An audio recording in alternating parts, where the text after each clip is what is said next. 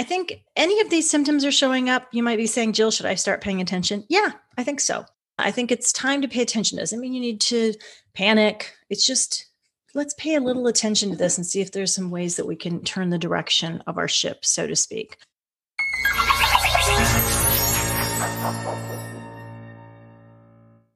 Hello, and welcome to Doc Working, the Whole Physician Podcast. I'm Jill Farmer, one of the lead coaches at docworking.com, and I am so glad you decided to join us today, because today we're going to be talking about burnout. Now, as a physician, I know you have heard a lot about burnout. It's been a very popular topic for the past few years, as concerns have been increasing about the number of physicians who have experienced burnout, the number of physicians that even have left the profession because of burnout. So it's not uncommon for doctors to tell me I'm kind of burned out talking about burnout. Still, I think what's missing often in the conversation about burnout is it feels a little depressing because we're not given anything to do about it. So today's conversation that I'm having with you and the information that I want to share with you is designed to give you some tools to empower you to identify burnout in yourself or in colleagues or in staffers, and to understand some ways that you can pivot or move through burnout or move back to where you were before you got to burnout with some tangible, practical ideas. Okay. So this is not just another depressing conversation about how everybody's burning out because they're working so hard and all of those kinds of things. We're going to be looking at some things that are researched and have certainly, I have seen in my own clients now, coaching physicians for more than a decade, who have been able to help themselves and often help those around them by understanding a little bit more about how burnout works. So I'll start with a story about a physician client. I'll call her Stacy. She came to me and she said, I'm exhausted no matter how much I sleep. I'm feeling frustrated and negative about everyone and everything at work. And to top it all off, recently her supervisor had told her that her work wasn't really up to par. And I immediately said, Stacy, you're burnout. And she said, how do you know that? And I said, it was a classic case. Literally, you just laid out the three most common symptoms of burnout here. And I'm going to tell you a little bit more about those in just a couple of minutes. We know that it was really in the summer of 2019 when the World Health Organization made it official, called burnout a bona fide syndrome, that it started gaining some more attention, not just around physicians, but kind of across the board in business. And the dollar figure of $322 billion a year was given to the cost of burnout. And while the cost of burnout to business is important, I'm not diminishing that. I'm more concerned about the cost that it takes on individual people, the losing their zest for life, their passion for doing work that matters, their ability to be in meaningful relationship, both in work and outside of work. And so I think I want to focus a little bit more on that second part today, which is the individual costs of burnout and ways that we can mitigate that, if you will, and make it better. So I talked about Stacy, and one of the first symptoms that she expressed was just being tired all the time, which is recognized as one of the common symptoms of burnout. And I'm not talking about like, well, I haven't slept for 4 nights in a row, so I'm tired because the baby's been up, or, other circumstances that have created higher than normal levels of exertion. When we're talking about burnout exhaustion, it's just a sense of, even when you're getting the amount of sleep that you're used to getting and doing the amount of work you're used to doing, there's zero energy and just kind of a general feeling of depletion or exhaustion. That's another way that I would describe that. The second symptom that we talk about a lot of times is negativity, which I know it can be really nebulous and kind of overly broad in a lot of cases. But specifically, when we're talking about burnout, it's things like being perpetually, right? Not just one time, not just circumstantial, not just even for a few days, but more perpetually frustrated, feeling hopeless, passively, aggressively cynical, perhaps, have a hard time caring, cranky, irritable, critical of yourself and others, even when you experience a success. And that's extremely common in that situation. That's what we're talking about when we're talking about negativity. Even beyond that, a lot of people will describe it as a hyperactivity or hyperactive stress response, the inability to shut down or to set things aside, or an overreaction to triggers, right? So something that didn't used to bother you or would annoy you a little suddenly enrages you, right? So another physician client, I'll call Ron, had a story about losing an entire night's sleep because of a perceived slight of a colleague. And he said, even a year before, something like that would have happened and I would have taken a run, blown it off, and moved on. So we've got those symptoms are exhaustion, right? That kind of negativity, which creates a hyperactive stress response that we described in a little more detail. And then the third thing that we really look for is performance. Workplace efficacy is decreased, is the way that it's described for those who are kind of professionals on the lookout for burnout. What do we mean by workplace efficacy is decreased? I don't mean that you're not perfect all the time, right? You're not supposed to be. Perfectionism can be another contributing cause to burnout. But we're talking more about spending a lot more time blaming or shaming yourself or other people, withdrawing from responsibilities, taking much longer to get things done, experiencing a lot of what productivity experts might call contaminated time, where when you're at work, you're thinking and distracted about things that have to do with home or things outside of work. And then when you're home, you're constantly thinking about things that are having to do with work. So you're kind of contaminating the separation of those two things. And I think one of the experts that I have turned to in relation to this burnout a lot said it so beautifully that we can kind of summarize burnout as it's exhaustion and fatigue paired with overreacting and undercaring. And I think any of these symptoms are showing up. You might be saying, Jill, should I start paying attention? Yeah, I think so. I think it's time to pay attention. Doesn't mean you need to panic. It's just, let's pay a little attention to this and see if there's some ways that we can turn the direction of our ship, so to speak. A lot of things have been written about in the last few years about the causes of burnout. What is burning us out? In general, one of the things that gets pointed to most often is that when we are in high pressure, low control situations, when there is no break in pressure or kind of generalized a lack of autonomy, and when we get extremely in situations where we just feel like we're busy all the time and we cannot step off that hamster wheel.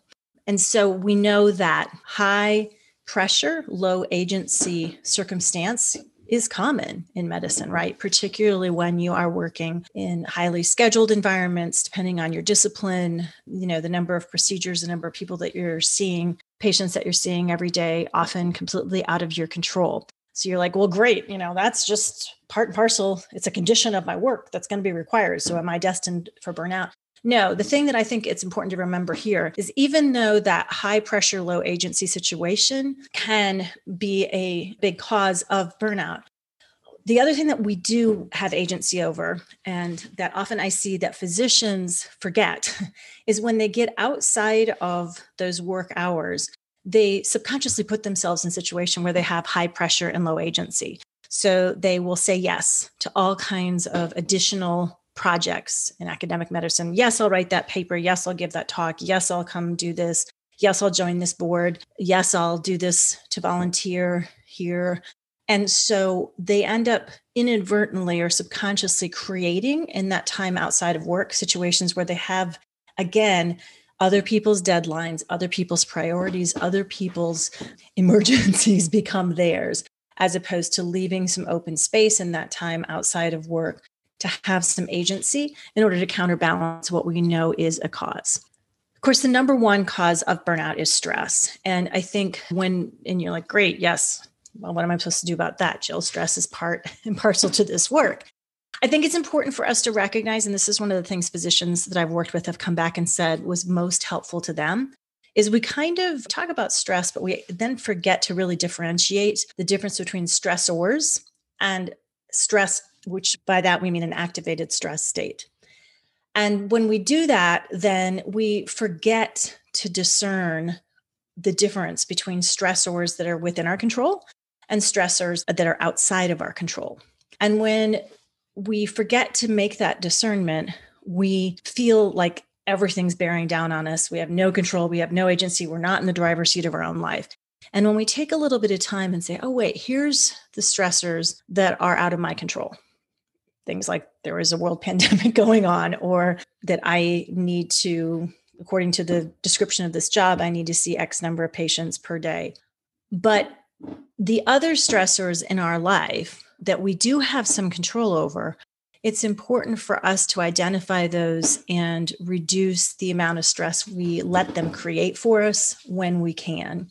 And it's also important that we reduce our stress to be able to, when we don't have a control over a stressor like the weather, when we spend time and energy being frustrated and complaining and wailing and gnashing our teeth against that stressor that we have no control over, we're actually using a lot of mental and sometimes physical energy in that. So if you're hyper focusing on the stressors and saying things like, if only that person would stop blank, which you have no control over, if only there wasn't tax season, right? Can you imagine if we could just say, because the stress of paying taxes. So instead, we need to think about how to better process our stress, right? To get out of that vicious cycle where when we get stressed, where we're likely to find everyday occurrences even more frustrating. When we're in an activated state of stress, sometimes we falsely believe that that's good, and that's when we get things done. But we know that the research tells us that it's really not. The slightest bit of adrenaline can get us moving, but being in an activated stress state for long periods of time is not good for us. And you already know that. So I'm not going to belabor that. So the way to look at this that I have just really liked, probably better than anybody else's process on this, is from a book by two authors, their sisters, Emily and Amelia Nagoski. And it's called Burnout, The Secret to Unlocking the Stress Cycle. Because what they identify in this book, again, is to me a very practical, tactical perspective on burnout, which is one of the most effective things we can do is to better manage or process our stress. And they call it completing the stress cycle. Again, other people talking about burnout, treating burnout on the forefront of burnout will call it, better processing your stress. So you're like, okay, yeah, everybody keeps saying process my stress. How do we do that? Very back to basics ways to complete that stress cycle have been identified to have a really meaningful impact on burnout. That includes exercise, which of course burns or metabolizes the stress hormones. I don't care what you do. Walk, dance, box, get an app on your phone that gives you a full body workout in 7 to 10 minutes that you can take along with you and take breaks. Secondly, we know that another way that we can complete that stress cycle and process stress better, which we know will reduce our likelihood of burning out over time, is mindfulness. Check out some really good podcasts on mindfulness and meditation that we have in this very collection of podcasts at Doc Working, the Whole Physician podcast, for some really good ideas on how to make mindfulness and meditation a part of your life, no matter how busy you are as a physician. We know it's important for burnout and for processing stress. We also know that community connection, paying attention to ways that we can be in community. It's really common for me, you guys, to hear from physicians who say, yep, I'm in the hospital, I'm around patients all day, I'm literally with people all the time, but I still feel lonely because of old imprints and the whole kind of process of being competitive against colleagues that's in place from undergrad through med school through residency. That can create this sensation of competing against colleagues as opposed to connecting to in meaningful relationships or in harmonious ways that can lead to sensations of loneliness. So it's often surprising to people that it takes some attention and intention to cultivate meaningful relationships when they're around people all day. But it's important. It's important for the way that you metabolize stress, for completing that stress cycle, to have support, connections with other human beings that are beyond just kind of the normal work environment, running into each other kind of relationships or reporting to each other kind of relationships. That does not mean you have to go make best friends with everybody you work with. If that's not your jam or they're not your people, that's fine. You just need to be intentional about cultivating the relationships with people somewhere. And it doesn't mean more is better and that if you have hundreds of people in your circle, you just need some trusted thinking partners, support systems, people that you can have fun with. It just turns out it's really good for people who are burned out to have meaningful relationships with other people. It helps a lot. And then one of the most powerful, probably the most powerful, when I've worked with physicians who are burned out, the most powerful antidote for treating burnout, and I am not a physician, so if I'm using that incorrectly, I apologize. But one of the best ways to improve the symptoms of burnout that people have been experiencing, in my experience of working with folks as a coach, is to help them reconnect with and re-identify why their work matters, right? So I had a client, we'll call him Frank, leading physician really in the country, one of the leading physicians in the country in his field, very, very, very, very well respected. And I could tell in our conversations, and he could tell that he was experiencing some burnout. And when I asked him why his work mattered to him, it took him a really long time to answer the question. And he kind of hemmed and hawed. And it was sort of like, I don't know. And I said, well, you're saving lives. And he said, yes. And that does matter. It's not that that has stopped mattering. I've stopped caring about the people that I'm helping to treat and to, in many cases, save lives, or at least greatly improve the quality of their lives. But that had sort of lost its spark to kind of fire his engine, if you will, in the same way. It had burned out, literally, that spark. And so when we started talking about what really did matter to him, it was mentoring young physicians and leadership and in different ways of making a difference beyond just, I'm saving lives. And when he could re-identify more clearly for himself, he just had kind of forgotten to stop and think about it. And so if you're feeling burnout, in addition to doing a better job potentially of burning off stress with exercise and mindfulness and meditation and being in community and doing the things that we know work to complete that stress cycle, it's also really important that you take the time to turn inward a little bit and remember why this work matters to you. Not why it's supposed to matter to the world or why somebody told you it should matter, but why it actually matters to you.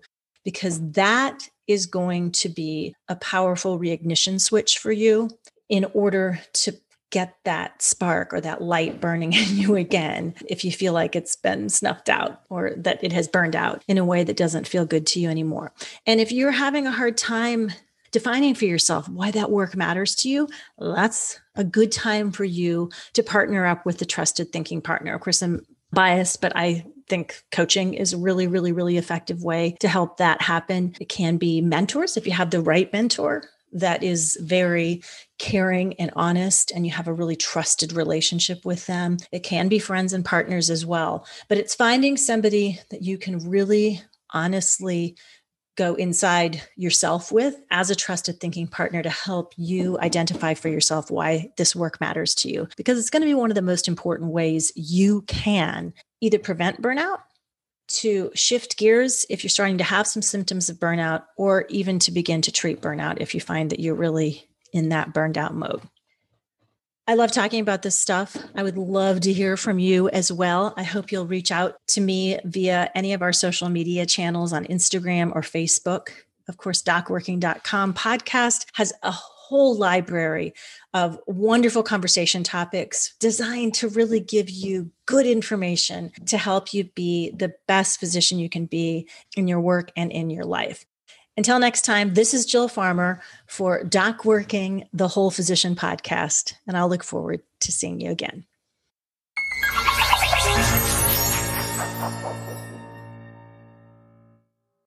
Hello, and thank you for listening.